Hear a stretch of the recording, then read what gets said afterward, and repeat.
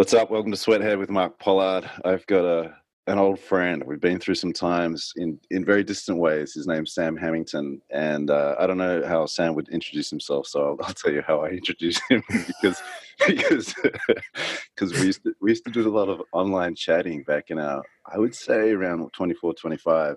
Through a lot about like underground rap and then South Korea, because Sam's been over in South Korea for a very long time, and we're going to talk about South Korea, careers, creativity. I when I'm being like, if I was a few drinks in and I got a bit nostalgic, because I've got a few friends like Sam. We don't necessarily see each other very often, but people who we've talked about struggles over the years, and now I see them doing really well. So if I was to be a bit drunk and slurry, I'd probably say Sam is like the most famous white Australian male actor in South Korea, and probably has been for the past however long he's been going. So Sam, is that a very useful introduction? It's not very useful, is it? But I won't say it's useful. It's not terrible. For a minute there, it sounded like we were dating online for a while, the way you kind of started off. But yeah, I think, a lot of people say most famous Australian in Korea. And I've been referred to as the first foreign comedian in Korea. I generally don't like titles. I'm just like, I am who I am. I do a job. I wake up, I go to work, I come home like anyone else. But yeah, I guess it's all part and parcel with what I do for a profession, which is working in television in the entertainment industry. Yeah. Well, but I guess I do it a little bit differently because I'm doing it in a second language, not my mother tongue, and I'm doing it in another country, which kind of makes it a little bit more of a rarity. Yeah, and you speak that second language pretty fluently, which was one of your party tricks on TV back in the days. And then, I mean, is it fair to say, not to get too lost in this kind of stuff, but is it fair to say that it's difficult for you to go outside by yourself? Yeah, I mean, there are times where it can be. I won't say difficult. It can be a little uncomfortable. Okay. But now, not to blow any horns, but if I go out with my children, it's even worse. I mean, my children have, my youngest son, who just turned 1, has more followers on Instagram than I do. And my oldest son, he's about 2.5, has like twice, nearly 3 times as many Instagram followers as me. So yeah, with them, it becomes really difficult. But we should get into that because they're part you and part your Korean wife, and I also have. Well, I hope they're part me. Otherwise, that's really awkward. God, man, it's like I stumble around words. They're mixed race kids, right? They're mixed race kids. I got mixed race. Half kids Korean, half Australian. Yeah, there you like go. yourself. Yeah, my kids actually often get identified as being Asian in America, and they'll go, no, I'm half Australian. And like, half Australian, is that really a thing? But look, I'm kind of curious to talk about that in a second, but I wanted to set that up in a kind of silly way. It's an awkward introduction, I know, but what we're actually going to talk about is like, what are you going to do with your life? Because you and I used to talk about this stuff in our early 20s online, middle of the night, and like, in my mind, I was like, I'm burning out at work. I was doing the magazine and radio, and we actually met through the online hip hop and message board. And I was like, maybe I'll go to like Thailand and be a Thai boxer, or maybe I'll go to South Korea and be an English teacher, because that was the thing as well. How did you get to Korea? Let's start there. I mean, for me, getting to Korea, I guess it was just a choice I took in my education. After graduating from high school. And when I say graduating, I mean barely graduating. I kind of scraped through and went through to TAFE, which is, for non-Australians, is like, for Americans, is the equivalent of like community college. And that's when I started studying international trade and realized that living in Australia, our neighbors are Asia. Growing up in high school, it was like, yeah, you get to study 2 languages, French or German. But France and Germany are halfway across the world from Australia. And then I kind of realized that an Asian language is something that's going to be essential in the near future for people that are going to get into, particularly into business in Australia. So after doing a year of TAFE, I transferred to university and did a double degree. My arts degree was in Korean studies. My business degree was in marketing. And studied for a year and a half, went on exchange student to Korea, spent a year here, met a lovely woman at the time, went back to Australia, graduated. What am I going to do with my life? I've spent, 3 years studying Korean. Maybe I should go and improve on that. And my girlfriend's in Korea at the time. Hey, two birds with one stone. And I thought it would be a 2 or 3 year kind of opportunity for me to get some work experience, improve my language ability. And that was nearly 17 years ago. And your Korean is pretty close to native, right? I'd say it's native, maybe not so much. Obviously, I can get through the day speaking Korean. I can watch the news in Korean and get most of it. But having 2 young children under the age of 3, I was just saying to someone today, my Korean ability and my English ability have gone down the toilet exponentially because I'm trying to speak at a level that they can understand all the time. And I'm losing my language ability based on that, which has been a little frustrating lately. But you do what you have to do when you're a parent. I'd say my Korean level would be, I'd say it's pretty fluent. Okay. And it must be interesting to people now to think back to an Australia that really didn't identify as being part of the Asian region. And it was Paul Keating, I guess, who was a prime minister at the time, or even after he was out, who started to really promote that idea in a bigger way, because we were very Western Europe centric as a country, and it's an interest because it's so far away. Yeah, but I mean, even then, you look at someone like Paul Keating, and he was well ahead of the game at the time. But even now in Australia, I still think a lot of Australians don't really take much notice of what's happening in Asia. I mean, you look at what's happening in China with the economy over there. They're the leader in the world in terms of clean energy, in terms of what they're doing with their mobile phones. They have the biggest selling mobile phone company in the world. I mean, they're beating Apple and Samsung. And in Australia, we tend not to really take on board what's happening. And I say that in terms of the general population, as opposed to people that are Asia specific in their profession. But the average person doesn't know what's happening in China, Japan, or Korea. And I mean, the things that are happening in this region are just massive at the moment. I mean, there's even in the entertainment industry, film and television and music, some of the stuff that's coming out of particularly Korea at the moment is just, mind-boggling. Australia couldn't even compete with the quality of things that are being produced particularly in Korea. Mm-hmm. Do you think that the average Australian, quote unquote, knows what's going on in England? I think they probably have a better idea of what's going on in England. They probably don't have a great idea of what's going on in England or even the States. But I think just the fact that it's so easy to kind of get that information based on you don't have language barriers.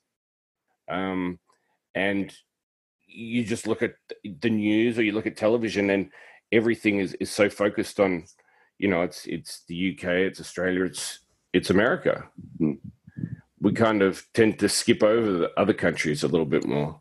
I guess color, like I don't know if this is real or not, but I kind of believe there's one human race. But I guess skin color and the owners of the media companies and their skin color plus the English language makes some of these news beats a little more accessible to the companies that are pushing them. Yeah, I hate to say it, but in a country like Australia in particular, it seems like what you're seeing in print and media, and it's just a little bit more whitewashed than other parts of the world, considering that we are a multicultural country that's been born on immigration.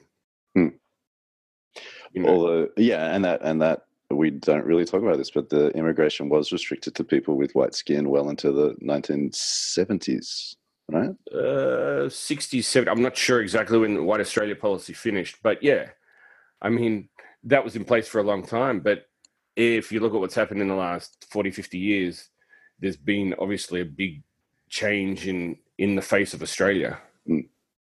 But Australia has failed. I don't think Australia is catching up with the reality of it quickly enough.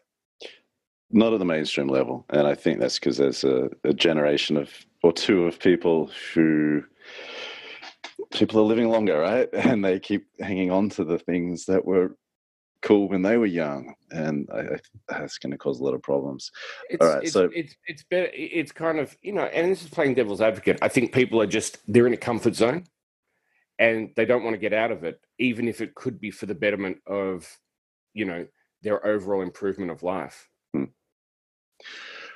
All right, let's go back to mid-20s. So you had what kind of jobs did you have? Well, I mean, for me, as soon as I graduated from university, I was over here in Korea, but in Australia, I worked in bars. Yeah, that was kind of like the most of it. Excuse me.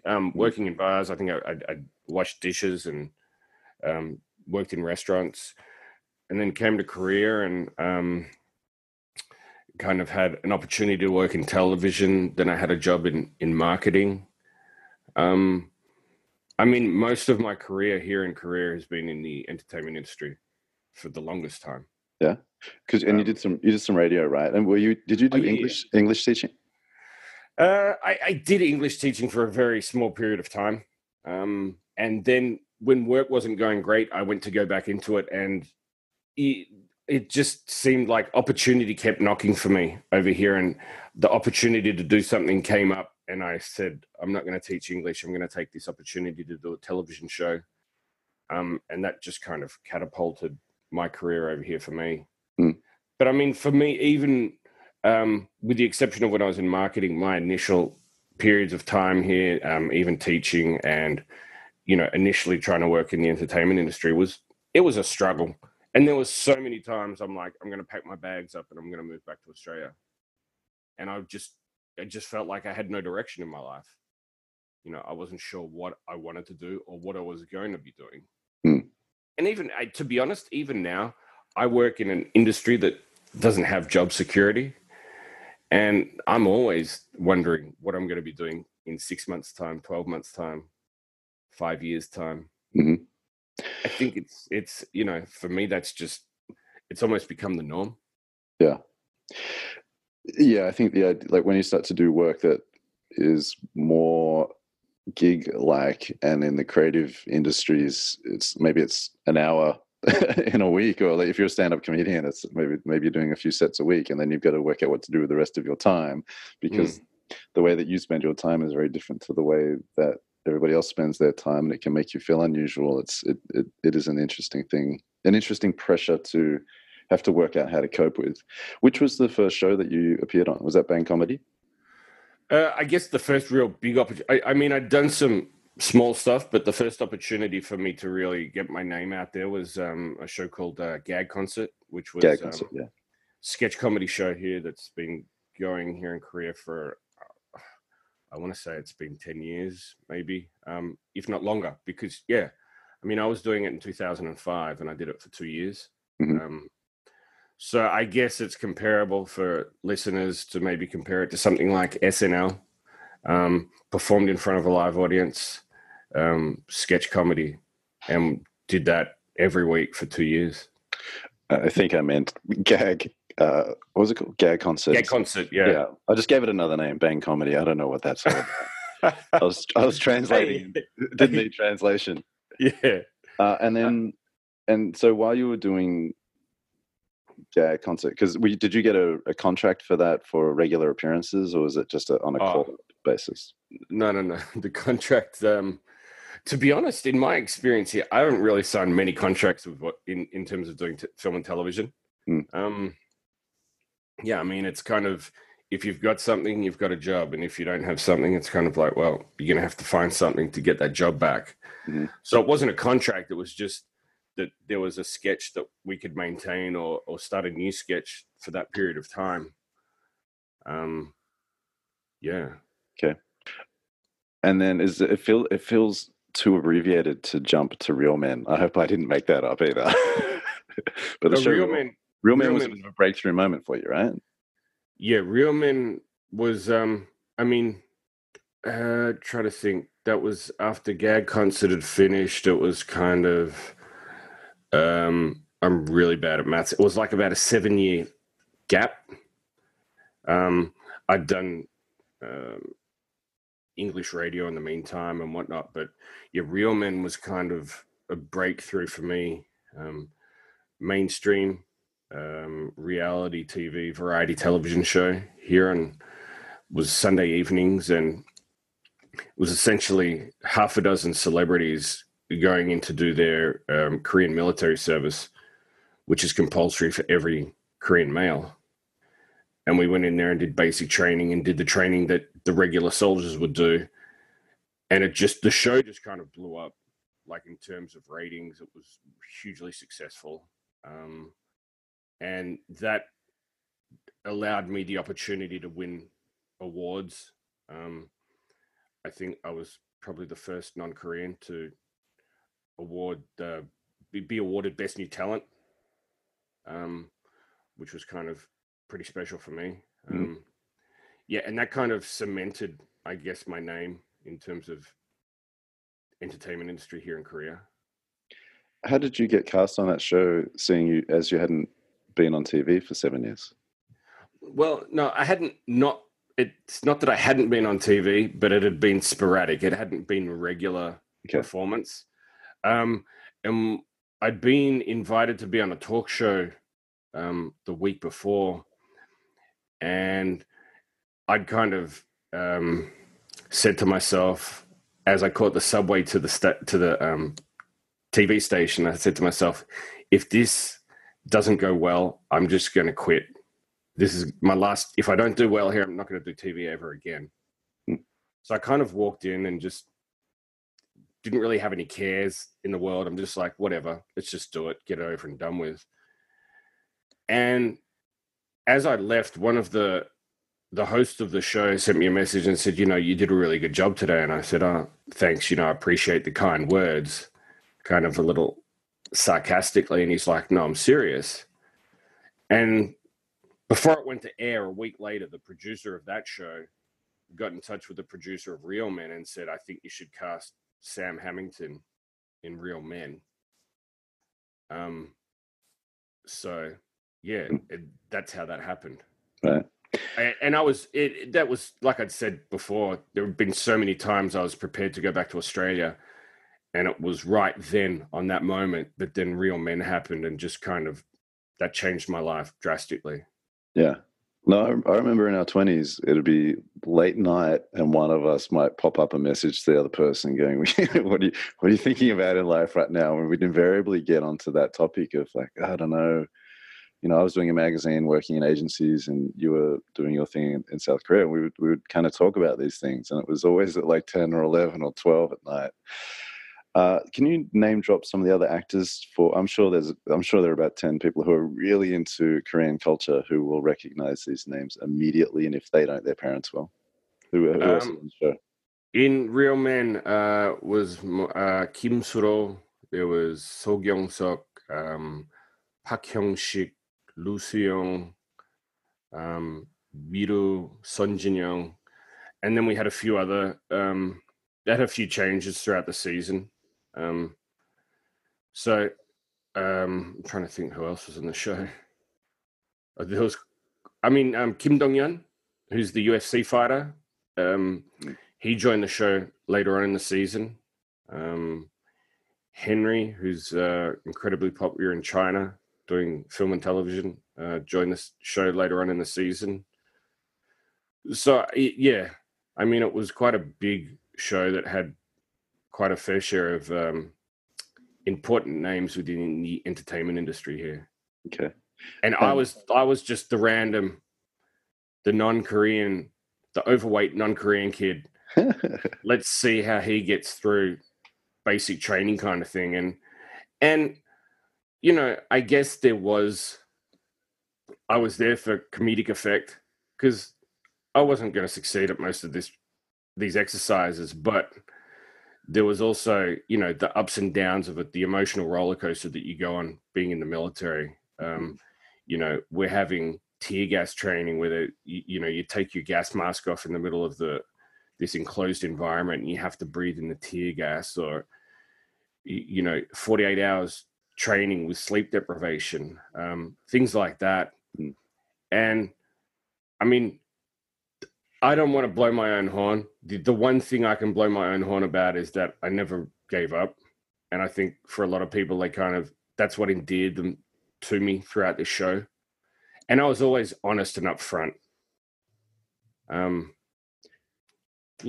guess that's who I try to be in life. And also in across the years of being on TV in South Korea, how would you describe your comedic perspective? Like what role do you play for the Koreans watching you? You, like you said, you're pretty. How tall are you? You're 6 foot plus, right? No. No? Just on the edge of 6 foot. Yeah. Me too. I'm like 180 centimeters. Just couldn't cross the threshold. And it's exactly the same. Yeah. Yeah. And you describe yourself as a large guy. For a while, you had a bowl haircut. You had bangs, didn't you? Yep. I had the bowl haircut, and I think initially it was kind of play a bit of the a bit like an Abbott and Costello kind of a Jim Carrey and Dumb and Dumber kind of character for a bit, and you kind of act up and give the audience what you think they want to hear. But then when you watch the general audience in this country become a lot more, I wouldn't say aware, but they know what's going on. They know if you're just kind of blowing hot air. And I think that for me was a turning point when I started being more honest with myself, and the viewers picked up on that. And I think that was something they also appreciated. Yeah, because I could quite easily get on TV and say, hey, I love kimchi, I love this, I love that, everything's perfect. And I'm always happy, as opposed to saying, you know what, I feel kind of uncomfortable and, or I'm scared or, crying on TV or saying, you know what, I actually don't enjoy this food, but that's just a personal preference. Mm-hmm. And I think that was what was somewhat endearing to a lot of the viewers here.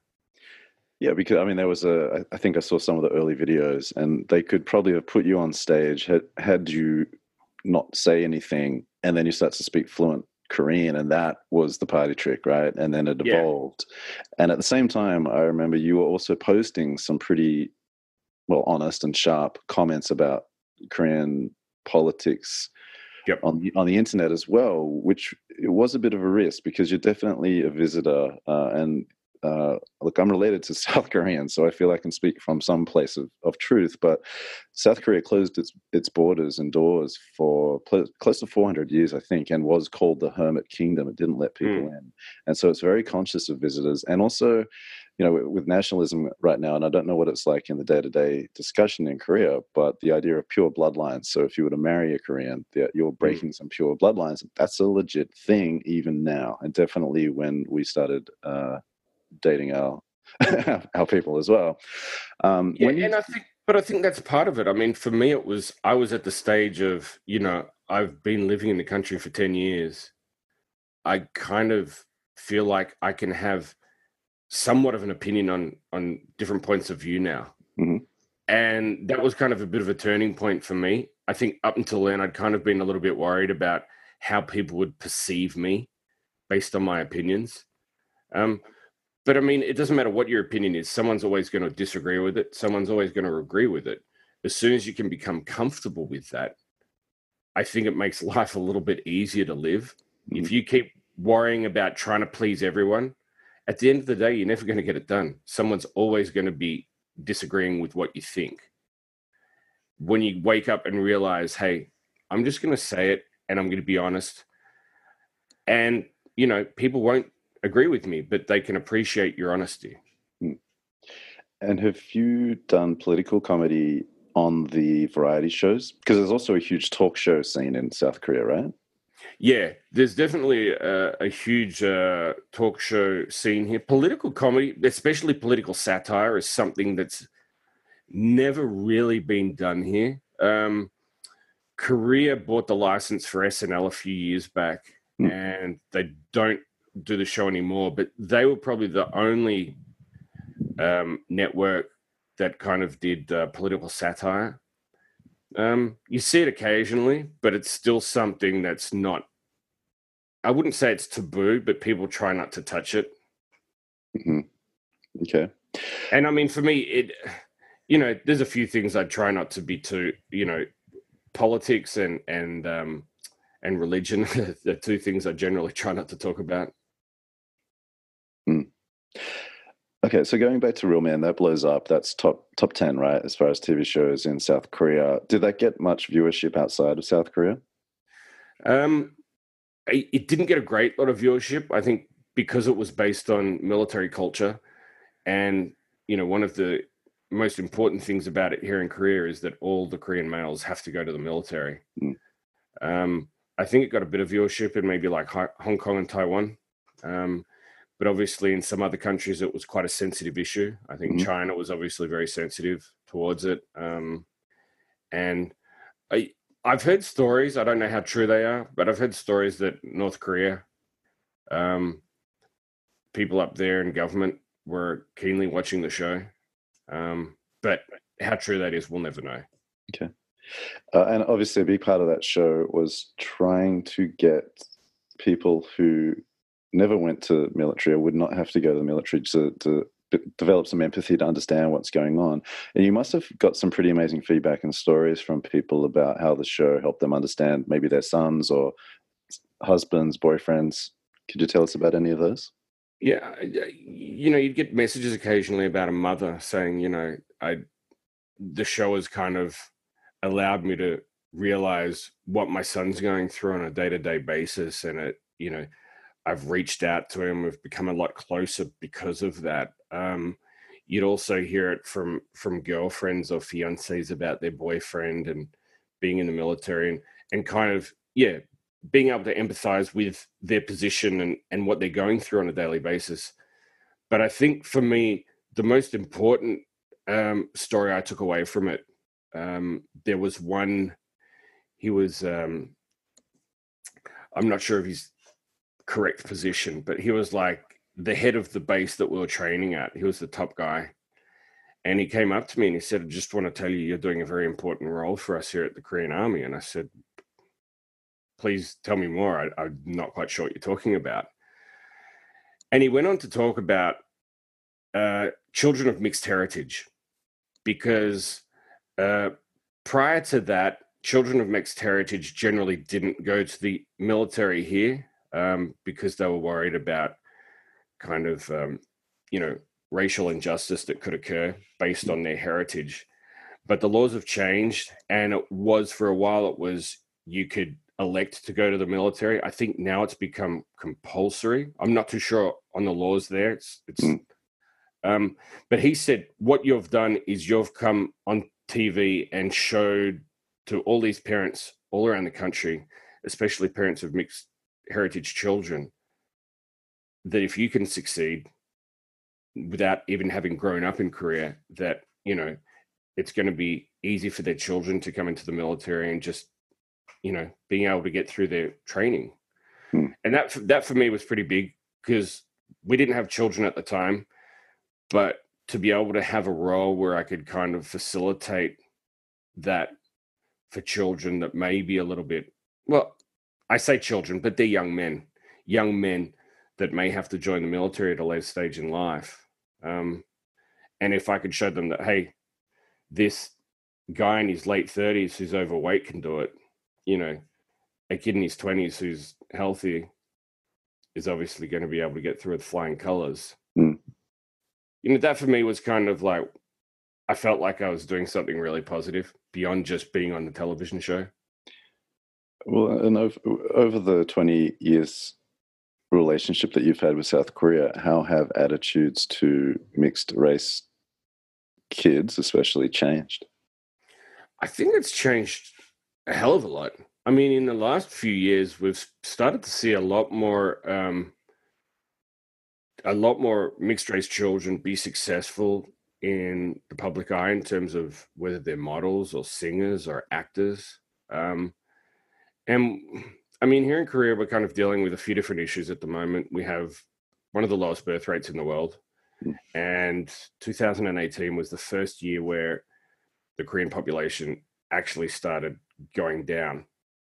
And it looks like it's going to stay that way for a while. And one of the biggest groups that is having children, mixed race families.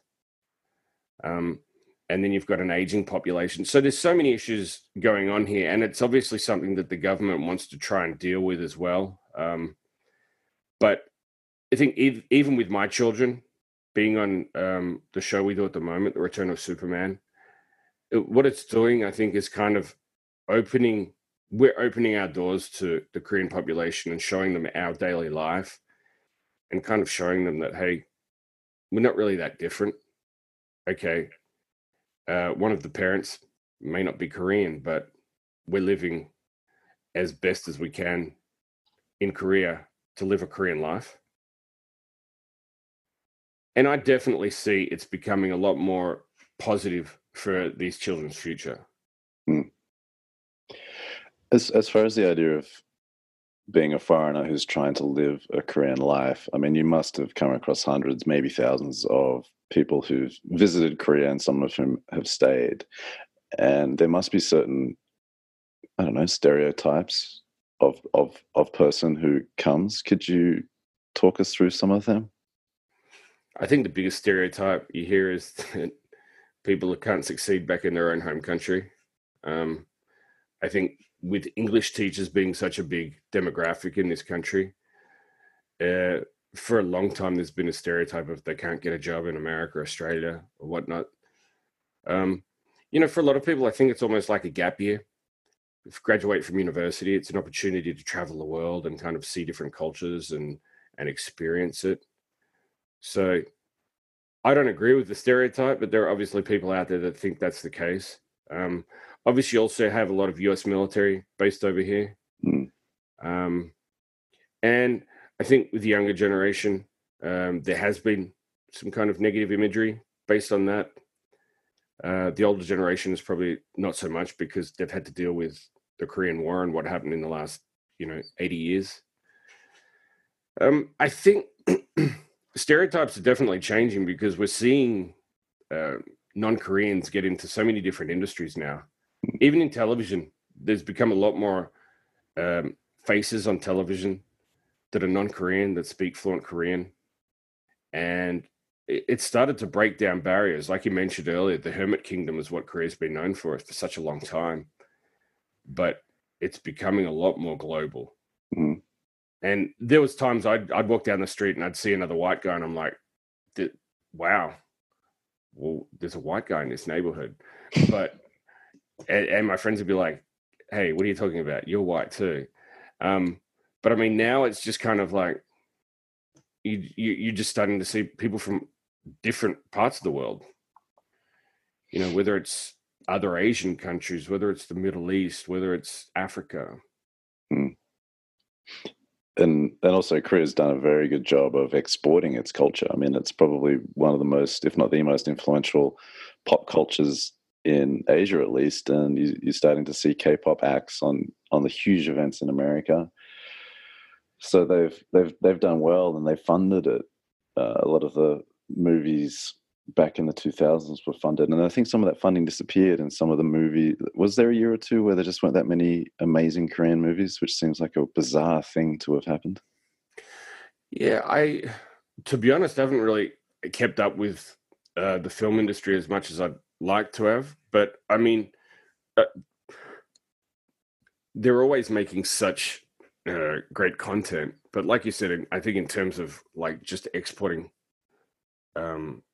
pop to the world, Korean pop to the world at the moment, I mean, it's amazing. I travel the world for work, and when you meet people and they list all these names of actors or singers or whatnot from Korea, and you're just like, wow. Mm-hmm. I'm amazed for a while there, I thought it was just, smoke and mirrors. And you'd watch news stories about, they call it the Korean wave, and they're like, the Korean wave is gone over to this country and this country. And I'm like, the media likes to sensationalize things. And that's what I thought it was until you actually go there and visit yourself. And you're like, wow, you've got to be impressed with what they've done. Mm-hmm. Considering the language barrier. I mean, you look at a group like BTS and they're on shows like The Ellen Show, they're, the Late Show with James Corden, all these high profile American talk shows that other countries, there are well-known performers that haven't even been on that show, but there's this group of, young guys that are singing, and maybe two or three of them speak reasonable English, and they're on this high-profile show. I mean, it's amazing. Mm-hmm.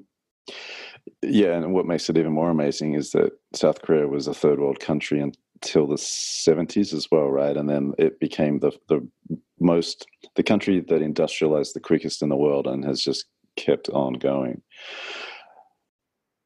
I mean, in the last 60 years, the things that this country has done in terms of its economy is amazing. No other country can compare with it. Mm. I mean, I don't know China's economy as well, but I think obviously you look at what China's doing, and China's done really amazing stuff. But from the end of the Korean War up until now, this country was devastated by that war. Mm. But to turn it around, I mean, that's unseen, unheard of. Mm-hmm. Yeah, I remember traveling there a couple of years ago, and I hadn't been in 10 to 15 years, and you could really feel the speed of change there. I mean, Seoul's an amazing place. It's definitely, it's probably not as touristic in some respects as a Bangkok or Tokyo or whatnot, but I think it's so worth the visit and a pass through, and the mountains are beautiful. So going back to Real Man, that blows up. Are you still wondering at that point, what are you going to do with your life? Did you have an agent? Did you have much foresight into the next 6 months, 12 months? How did you approach that? Well, I mean, with anything like this, when the show's rating well, you know you've got a job. But if the ratings go off the scale, you never know what's going to happen. Yeah, I had a management company that I'd been working with at the time, and things seemed to be going well. I mean, in terms of getting sponsorship deals and endorsements based off that show, everything was going well. But you know, you ride that high, and then the show comes to an end, the season's over. And that for me was kind of like, that was a bit of a wake up call, because all of a sudden you're like, well, you're not getting the phone calls like you used to. You got to find something else to do, and you twiddle your thumbs a bit. And with this kind of work, when you're out of work for a little while, even it may not be that long, but it feels like, 4 weeks can feel like 6 months. Yeah. You start banging your head against the wall. You get a little stir crazy. Some people do it really well. I've kind of, later in life, I've become more of a workaholic. When I was younger, I kind of felt like I had an adversity to work. I was trying to get out of work as much as possible. Now I'm trying to work as much as possible. So for a while there, it got a little stressful. And I guess particularly at that time, my wife had got pregnant as well. Work was in a bit of a lull, and you think, well, what do we do now? Do we give up? Do we find do I find another profession? I kind of got into small business with my wife at that time, and she'd opened a dessert cafe, and then we expanded opened a bar as well. But yeah, I mean, is that still going? With the kids, we actually decided to get rid of that.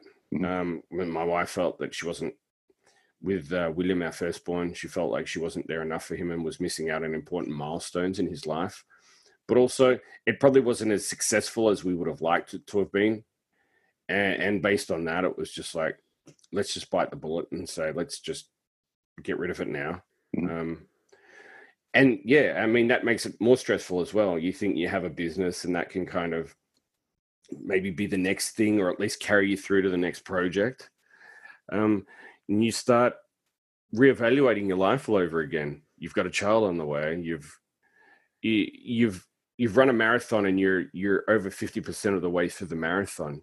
Do you give up, or do you push through, knowing that it could be a long time before you get to the end of the marathon, or even you may never complete it? But if you quit in the middle of it, you never know what's going to happen towards the end. So I guess for me, it was kind of a decision. It was just like, well, I'm not happy with the position that I'm in based on work, but I can't really give up now. Because you picked up a few ads, right? TV commercials. Yeah, I mean, with the Real Men, there was obviously a lot of opportunity for that, doing commercials and endorsements, which obviously helped. But then when you start a business, there's money that gets invested in business. When the business doesn't go as successfully as you'd like, you walk away with less of your initial investment. So yeah, I probably spent's probably not the word, lost some money in that foray into business. So yeah, lesson learned. It's always funny when a comedian is careful with his or her words. When you had your first child, how did that affect you, especially in the context of not working a full-time job? You know, I know I've spoken to dads who've had their firstborn, who've been fortunate enough to live in a country where they're able to take a couple of weeks off a full-time job, and going back to work can feel really underwhelming to them because, like, I just had this baby. This is the most amazing thing ever, and how is work even going to compare to that? And I should be at home, and they spend, it can be several months, at least a few weeks, in this kind of moral dilemma about, like, how should I spend my days now, knowing they still have to earn money when you're not having to turn up at an office every day. How did it affect you? Do you relate to that story at all? I do and I don't. I mean, not working a 9 to 5, you know, I get days off throughout the week, and so I get to spend that time at home. Even now, when I'm you know, working regularly, you still have those down days. So for me, it was more about just had William, best thing ever, most amazing experience. And then I was like, well, I'm going to have to find something else in terms of work. I'm going to have to, and I kind of bit the bullet. There'd been an offer that had been sitting on the table, and I'd kind of been ignoring it. And we talked about it and said, you know, we don't think it's right for us. We don't think it's right for us. And then with the birth of William, with work not coming in as steadily as it had been, I kind of, bit the bullet and said, you know, it's, once you have children, I think the most important thing for me is that your self-respect, your pride, you kind of have to just drop it on the floor. I'm not going to let my self-respect and my pride stand in the way of me putting food on the table for my children. You know, that may mean, hey, if I have to make money and I have to go and clean someone's toilet, I'm going to go and clean that toilet, if that means that my kids can eat. And that for me was kind of like, well, I'm going to bite the bullet. It's not something I want to do, but I'm going to do it. We've, you know, William's here. We've got to start thinking about that being more serious. And yeah, I can't say I relate to fathers in that situation. I understand where they're coming from. Absolutely. You know, for a while there, I wanted to be home as much as often, but in my line of work, when the work's there, you got to grab it, and you've got to grab it by the scruff of the neck, and shake it and shake it and shake it until it dies. And then sorry, that was probably too gruesome, wasn't it? Yeah. Well, you kind of want it to stay alive, I would have thought. What do you do when you're feeling stir crazy? You know, because I think there are a lot of people who do strategy type work listening to this, and our roles are moving increasingly into that freelance type of life, and your life is the extreme freelance type of life. So how do you feel those restless, stir crazy times? Do you have daily habits? Do you just spin out of control? I tend to spin out of control a bit. I go in a bit of a tailspin. And by that, I mean, I'm just like around the house, I get a little frantic and I get a little edgy. I guess it's kind of like what someone would be getting off an addiction. It's, for me, that's probably the most stressful time of my life, is knowing that I don't have the jobs there.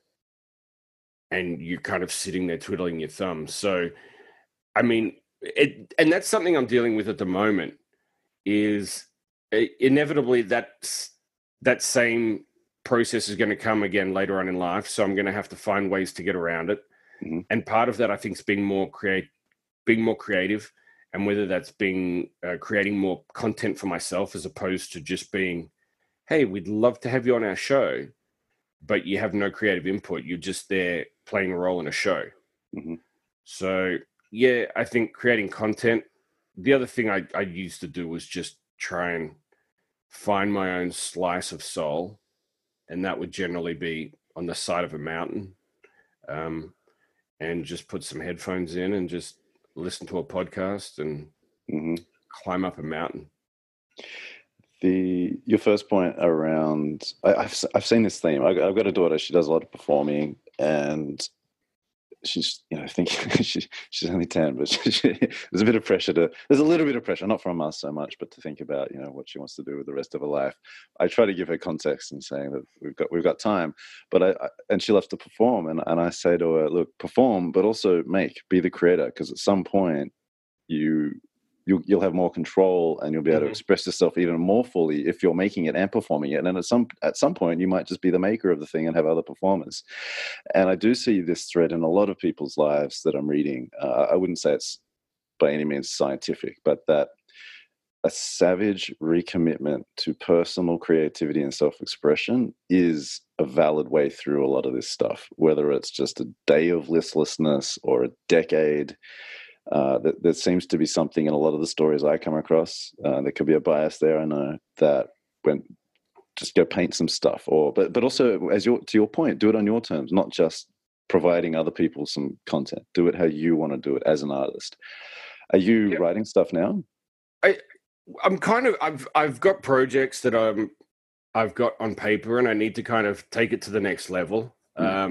So I'll be honest, at the moment, I'm just waiting for 2018 to just shut the door and say, it's time for 2019. I'm just going to let this year slide through. I'm trying to take it as relaxed as possible and hit the ground running next year. But yeah, writing stuff. But also, I mean, we're living in an era where there are so many opportunities, and it's become so much easier for people to be creative.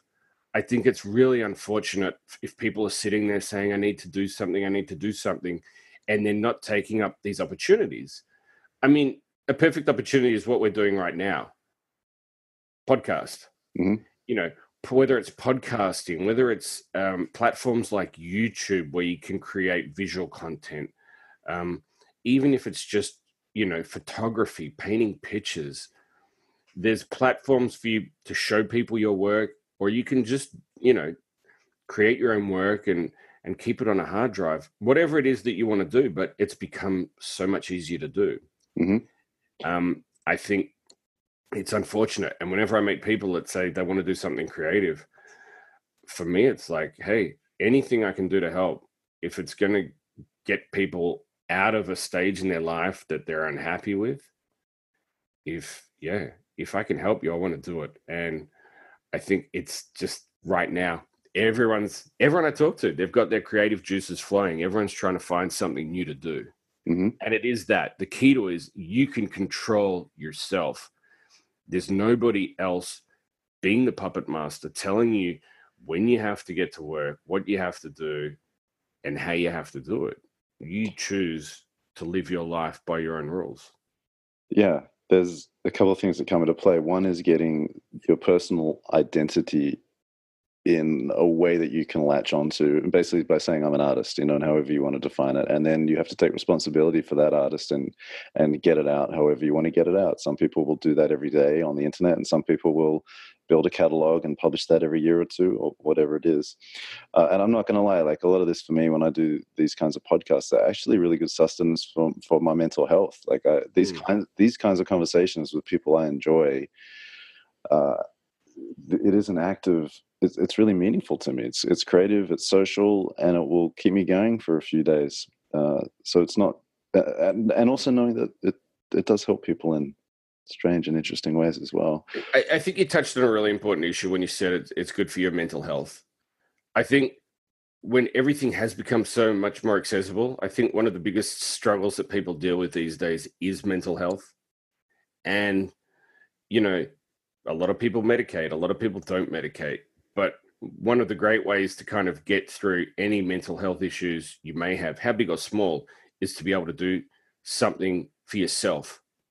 And in that creative field, I think that definitely helps. And it could be something as simple. And I remember when I was dealing with depression myself, and um, the the psychologist I went and saw just recommended to me, just before you go to bed at night, put your thoughts down on a piece of paper, and it's just like writing a personal diary every night before you go to sleep.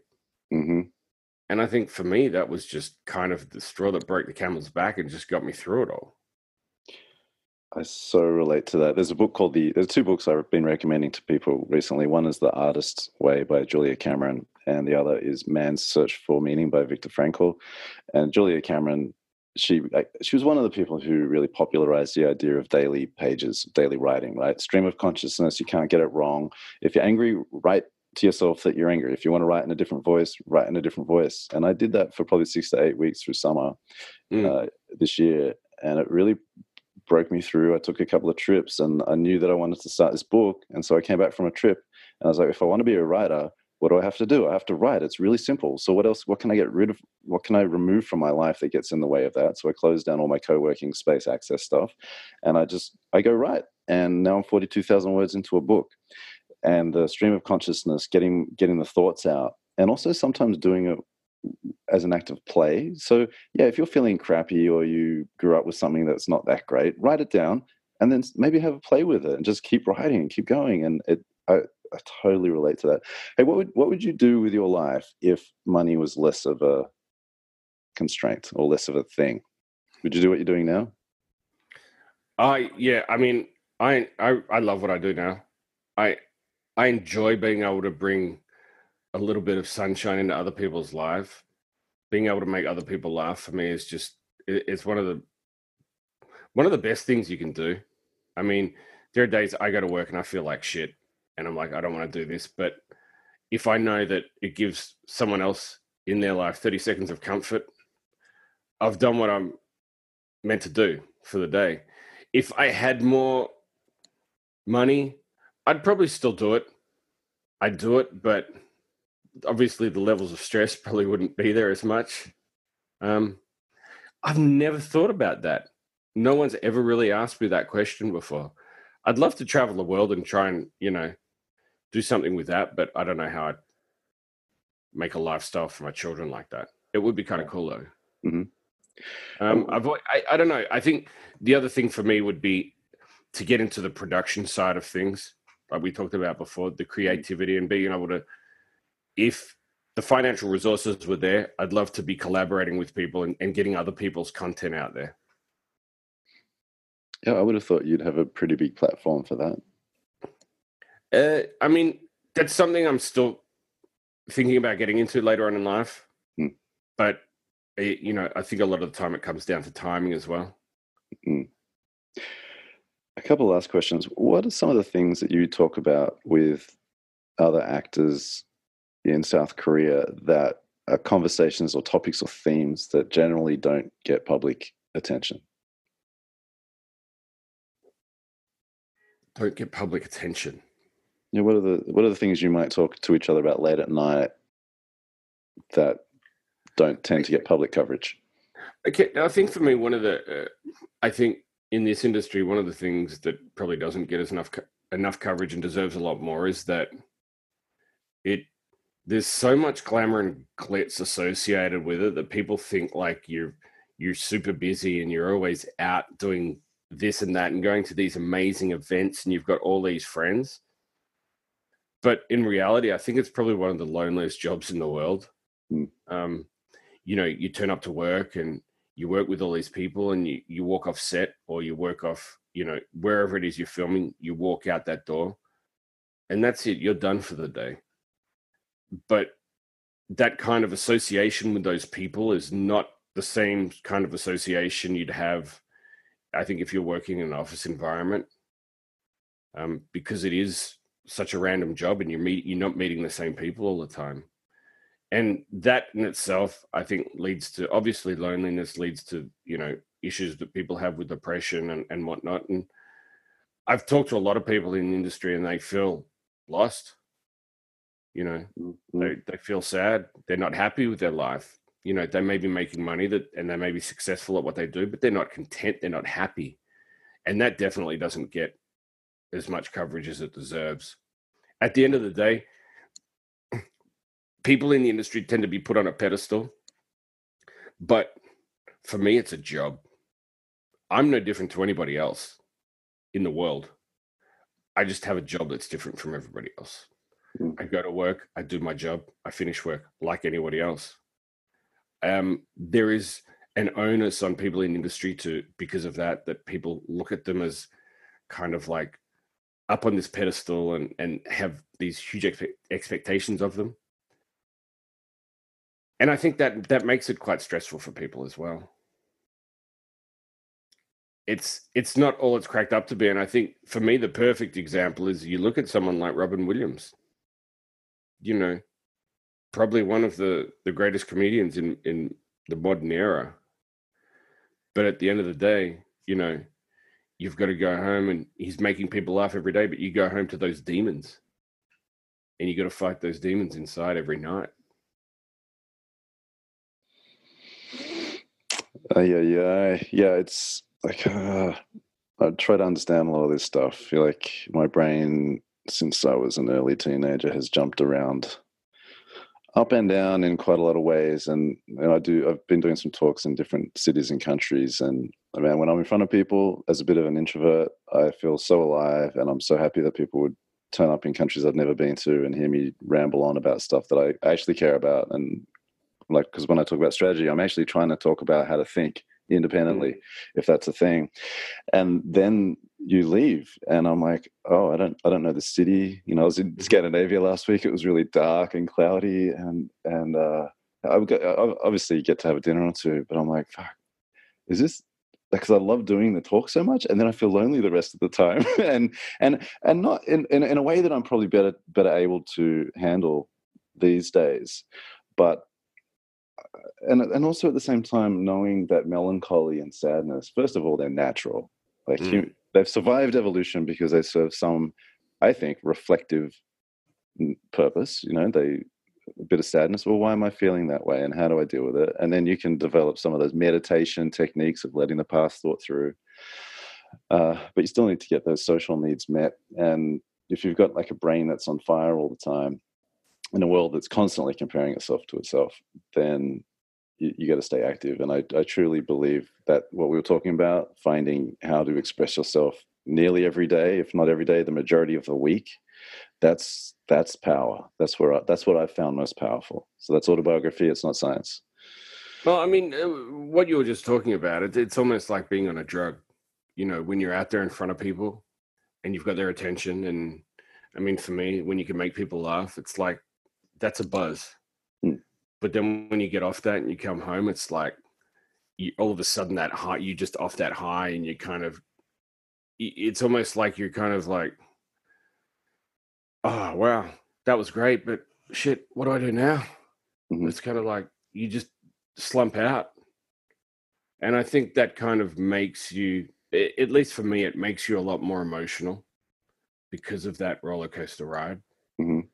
So when you are in that kind of, you get home and, it's great. I come back to my kids and whatnot, but there's times where you just want your own personal space and you're in your head. And it's times like that. And you start really reflecting on what it is you're doing and who you're doing it for and where your head's at. It's just, it gets quite intense inside the head. Yeah. Hence art. How do you feel about exposing your kids at such a young age to the industry that you're in, as well as some of the brain stuff that's going to follow them? I mean, for me, this was kind of it's a jagged edge, and it's something we debated about for a while, but we've made the decision that we think we can try and maintain it as much as possible by not letting them watch TV and trying to make their life as normal as possible, because it's also an opportunity to make some really good memories. And that's something I really want to do, is just have these memories that I can keep and show my kids later on in life. Yeah, and there's times when I think, is this really the right thing to do? And I question it. I do question it. But I've made a decision, and I'm going to have to make a decision as they get a little bit older as to when is the right time to take them out of the exposure and say, okay, let's try and get your life as normal as possible, as quickly as possible. And so you guys are doing a show together now. Yeah. What is it?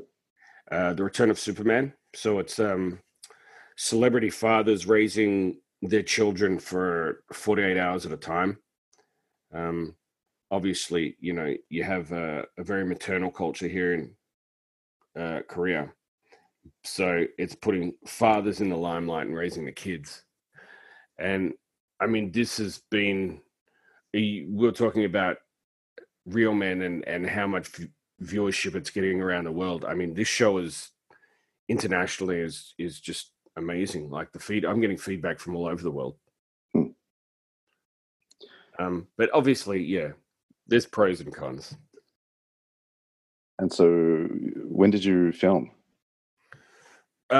Well, we started filming on the show with William. He would have been about maybe 4 months old. And I mean, Bentley's been on the show ever since he was born. Right. So you're obviously a couple of years into the show. Yeah. Right. Interesting, man. 2019, last question.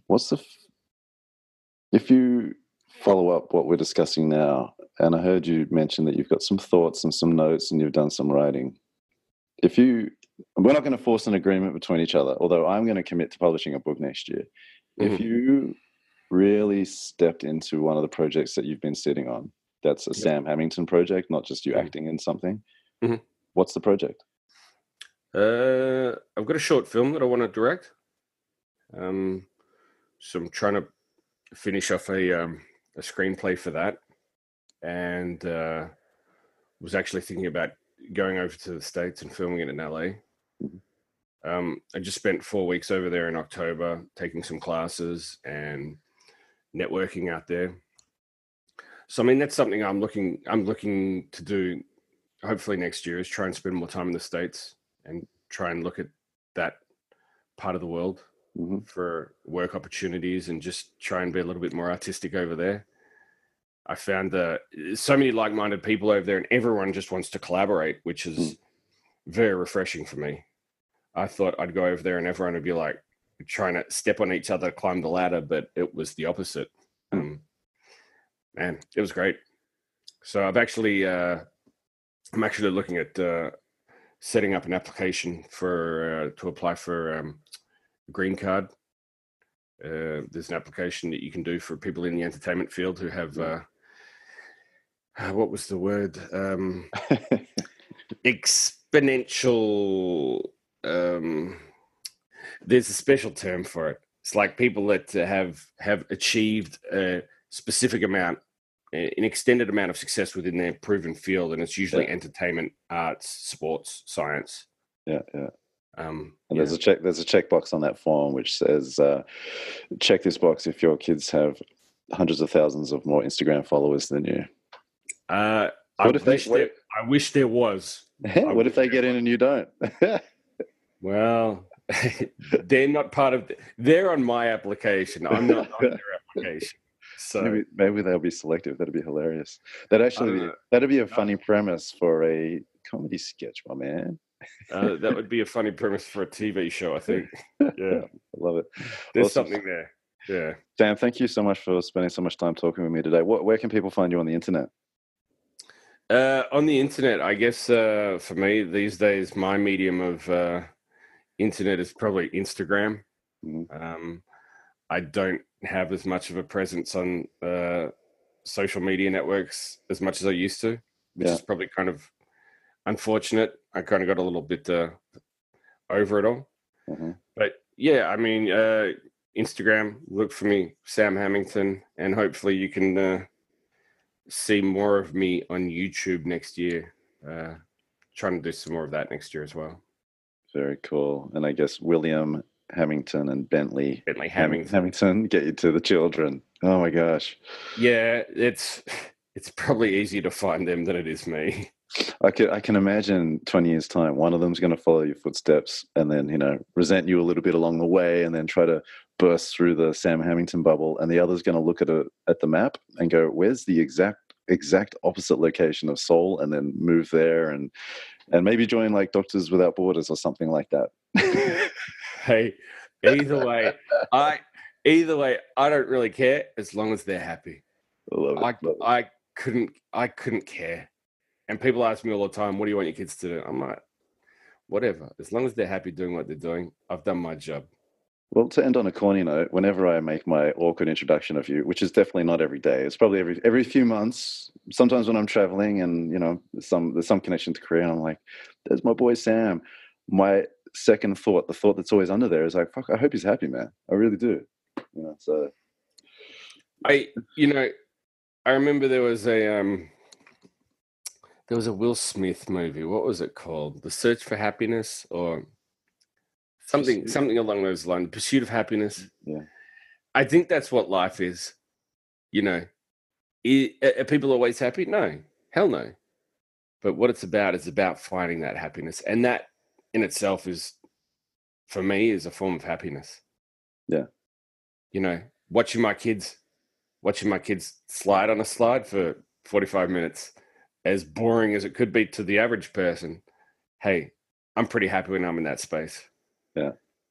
I try not to dwell on the negatives. It's bound to happen, but you just got to keep finding that happiness. And it could be 30 seconds at a time. It could be a day at a time. It could be a month at a time. Whatever works for you. Yeah. I just saw this silly Venn diagram. I know you're trying to end in a really meaningful way, but I just saw this Venn diagram of, and that's like the Korean orator in you, man. Like the Koreans do some, they get meaningful and deep and sentimental and nostalgic because of all the stuff that country's been through. So I can hear a bit of an echo of that in you.